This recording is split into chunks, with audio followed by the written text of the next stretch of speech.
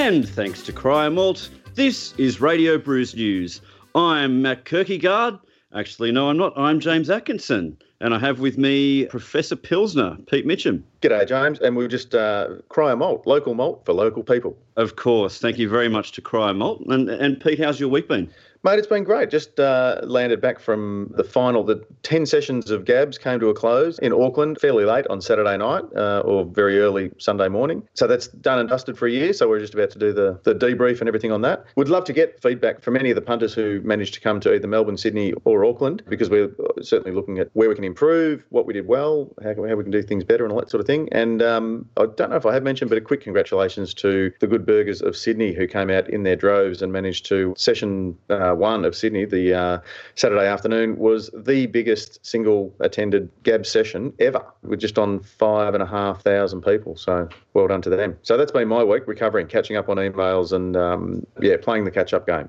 What about yourself? Oh, look, I've had a pretty quiet week, to be honest, but I was just interested to know how GABS in Auckland went in terms of, is it starting to kind of get its own identity from what the local brewers been serving up down there? Yeah, it certainly is.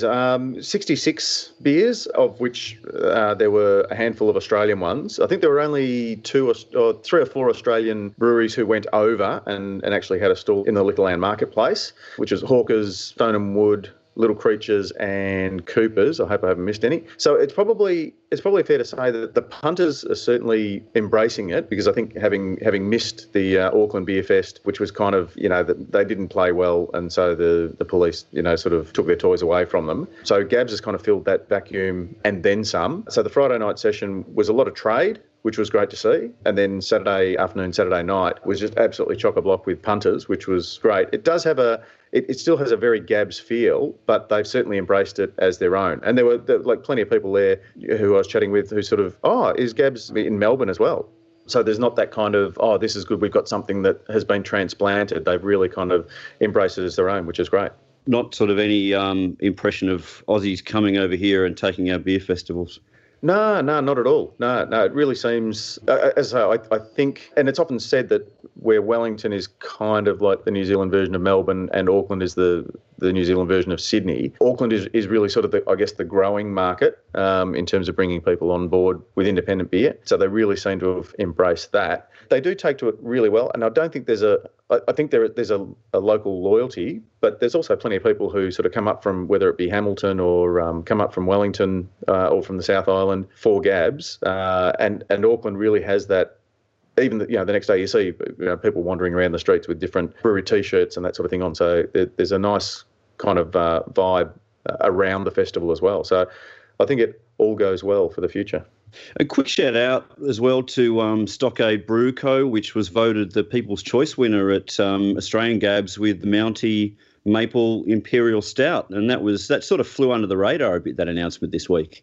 Yeah, I just wonder whether, and that's part of the feedback that I give, is that I think we probably almost need a state-by-state People's Choice and then an overall. I think would be nice, just to sort of see, are there differing tastes, or does a certain beer just really sort of capture the zeitgeist and the public imagination, and as well as being a good, well-tasting beer. It seems to be another victory for the Sweet Tooths, though, the Mountie. I haven't actually tried it, but just another beer that seems to be... Dessert beer strikes a dessert thing.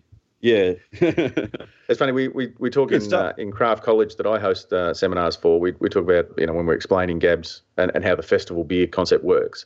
And there are basically 2 fields from which a GABS beer can come. So one is where a brewer wants to highlight or showcase a particular, whether it's a native ingredient or a style, or to do something that they just haven't done before. And that's probably 10% of the beers. The other 90% is really just where a brewer, probably after a couple of beers, just thinks up what they think at the time is a piss funny name, a pun or something like that, and then they try to reverse engineer a beer to fit that name. But then within both, there seems to be a lot of dessert beer concepts, which, whether it's just that it's so different that they do stand out, you've still got to make a good one, and it's still got a taste of what it says. But yeah, it'll be interesting to see I'd also love to see, I guess, the numbers, like how many people do vote for their favourite. Yeah, maybe a top 3 or something like that as well. That'd be good. Yeah, just to sort of see, was the next beer down another dessert beer, or was it, a belly button fluff beer, or was it a nice, easy, nuanced, subtle, earthy, true to tradition Pilsner? Yeah, for sure. I doubt it. Probably not.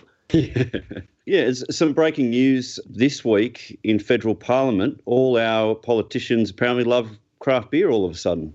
Yeah, funny about that, isn't it? Couldn't Have you? couldn't even get him to answer the phone a year ago. What's going Yeah, on? yeah. So Anthony Albanese moved a motion to basically several different initiatives in support of craft beer, which was subsequently seconded and then debated in Parliament. And then it was just a bit of a love-in. I've actually just been through the Hansard notes on that particular session of Parliament and read what all the different politicians had to say. And it was pretty much a competition for everyone to talk the sector up more than each other and talk about which breweries were in their electorate. And there are definitely a couple of brewers I've spoken to who have been around for more than a few years. And when they started up, they would have loved to have had a bit of this support and have been just slightly bemused by the fact that it has been a bit of a competition in recent weeks by the politicians to sort of see who can be most aligned with supporting an issue that is obviously being seen as being, a politically valuable point for position. them. Advantageous, for them to be taking. So there is a bit of cynicism out there about it. But then on the other hand, it's great that it's happened. A motion doesn't really mean a whole lot at this stage, but it at least does put it on the agenda, and hopefully there'll actually be some follow through. Yeah, you're spot on. It's easy to, I guess, be, what's the word? Yeah, symbolic. Time will tell whether or not they actually put their money where their beer goes. Yeah, absolutely. Yeah. Well, we wish them luck. And I guess a nice segue from that into the craft capital, I believe, has been geographically transplanted from either Fremantle or Melbourne, depending on which side you're on, to inner west of Sydney. Well, according to the Victorian Premier, Daniel Andrews, it's actually Ballarat. I don't know if you got the memo. Yeah, no, that's yet to be built.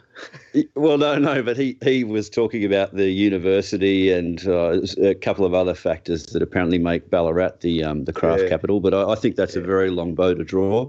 Yeah, so we were actually talking last week about the Inner West and just how many new breweries there are popping up there. And really within a couple of days of that, this new association, the Inner West Brewers Association, was announced, and it's going to be headed up by Peter Phillip of Wayward Brewing Company. And he was actually saying that there's currently 14 breweries and another 4 in the pipeline in the broader Inner West region. So that gives you a bit of a feel for how many there are in a pretty concentrated space. Yeah, and that's the honourable member, that's his electorate, isn't it?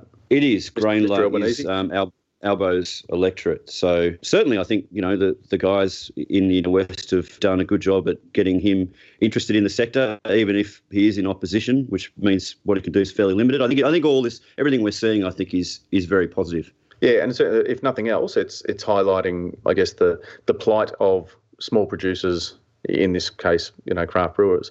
When you look at the competition they have from, the inequality of wine with the wet tax and that sort of thing, and if nothing else, we can draw attention to things like health and safety. I was speaking to Steve Jeffers over a beer last night.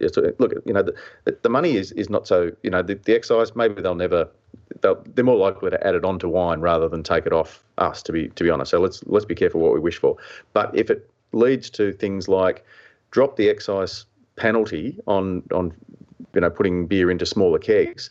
So instead of asking our increasingly growing hospitality sector to lift, 65 kilos worth of full kegs and allow us to charge the same excise, proportional to 30-litre kegs or 20-litre kegs. Because the other things that will do, of course, is allow venues who, look, I'm not sure if I really want to try in my pub, a Mountie maple stout.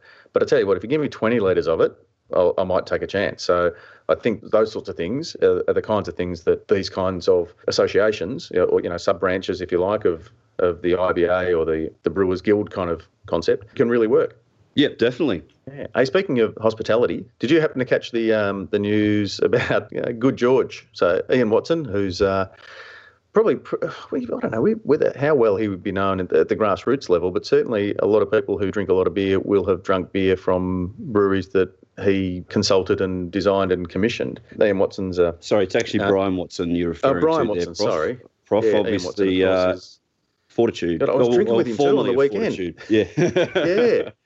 Yeah. Sorry, Brian. I've made that mistake actually. I've made that mistake actually with Brian, but to his face called him Ian. Yeah. So you're not alone. Yes. Yeah, I might have Adrian Walker too, and not realised it from the floor. Yeah, live on the microphone at the AIBA Awards presentation dinner. But anyway, they had an interesting stoush with a hospitality icon. It sounds like colourful hospitality identity kind of thing. A bloke called Leo Malloy who took a bit of umbrage. And we should point out, so Good George had commissioned, and we talk about real estate on the bar and making your, whether it's your taps, the decal, the tap handle, something to sort of stand out to differentiate you from the crowd. And Good George have actually commissioned an engineering firm to create the font itself on which the taps will sit. And they'd noticed that one of these, a bar that's contracted to DB, which is one of the big breweries over there in New Zealand, basically directly copied the sort of thing. And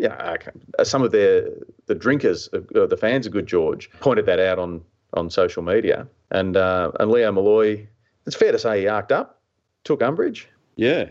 Have you got some of his words in front of you? Because it's something else. It is pretty good. So strap yourself in, trendsetters. Here we go. So Leo Malloy, it was irritating, had lots of feedback from beer circles over the weekend, right? So this has never happened quite like this before, so we thought we'd ask a few more customers about it before we decided what to do. If it bothered them, then maybe we should be more bothered by it, the copying. A quick post on Facebook, and the bulk of the comments told us to just keep making beer that tastes good, or as one of them put it, different beer, that's all that matters.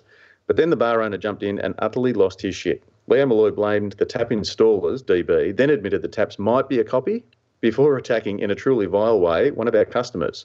So not even Good George, but one of their customers who had dared to stand up for us against his onslaught. What was entertaining at first got ugly fast, so we removed his thread. But we have access to it here at Radio Brews News, and here it goes. So Leo Malloy said, quote, "Mate, you need to get a fucking life and take a reality check. No one copies ideas from a second-rate shithole operation like yours. I note, though, that you have copied plenty of ideas from Little Creatures because you wouldn't have an original idea in your head. Good start, Leo. We just pick our hardware from the portfolio presented by the beer system supplier without giving any consideration to what some insignificant nobody from a third-rate hole like Hamilton may or may not have used. So they're a second-rate shithole located in a third-rate hole like Hamilton. If it matters, we spill more pus than you brew anyway. But thanks for the publicity with your 12 Facebook followers, you insignificant minnow. Now fuck off." A measured response. I think he probably, calm, considered, sat back and thought about it before he pressed send. Not. Yeah. So well done, Leo. If nothing else, champ, you've given Good George plenty of good publicity. But it does, I guess, highlight the difference. Like I'd like to think that you wouldn't get that sort of childish response from an independent venue or brewer to that kind of thing. It's more likely to be a quiet phone call. "Oh, look, mate, we just noticed that you've, using some of our stuff or whatever, not a big issue, but if you wouldn't mind, cease and desist kind of thing." Humility? Yeah. So I wonder, does it highlight the gulf between, good beer and hospitality icons in Auckland? Or maybe just this particular hospitality icon anyway. Yeah. I think his icon has been slightly tarnished. So there we go. Absolutely. Yeah. Mate, any other news before we let our listeners get over to Beer as a Conversation, where this week we're chatting with Three Ravens head brewer Brendan O'Sullivan? Mate, that's me done for the week. I think we should let them get into that chat. Yeah, same. And we wish Matt safe travels as he returns from Mother England. Although I guess he's Danish, so it's not really Mother England, is it? But anyway, he'll be back, I'm assuming, for next week. I don't know whether you or I or both of us are out of a gig. We'll see what happens. Maybe he is. Maybe maybe you peanuts out there could finally get off your fat jacksies and write a review or send us a note or something and say, "Hey, it's been really good without Matt here." Well, actually, funnily enough, there was some interesting feedback that came. We've just done the Brews News reader survey, which has just been absolutely awesome, some of the feedback that we've had. And actually, there was only one isolated comment, so not blowing my own trumpet too much, but there was one isolated comment that said that I'd been a welcome addition to the podcast to bring some young perspective to Radio Brews News, which I thought you guys would enjoy. So I look forward to providing some more young perspective in weeks to come. Yeah, good on you, you twat. Now, look, I'm sitting here looking at my Skype screen, and your profile picture is bloody Statler and Waldorf. So hot kettle black, champ. Yeah, that's who I'm joined with on the program. Yeah. Yeah. Right. You can't always be young, but you can always be immature, I say. That's the way I like Good to do point. it. So yeah, look, send us in cards and letters, guys, or a review on Facebook. Throw money at us, whatever you want to do. James, thanks very much for joining us again. And as I say, hopefully we can continue it next week once Matt's back. I don't know if we can engage in a three-way, but we'll see what happens. But until then, we'll get Freya to get us some jaunty music to take us out. And James, catch you next week. See you, Pete.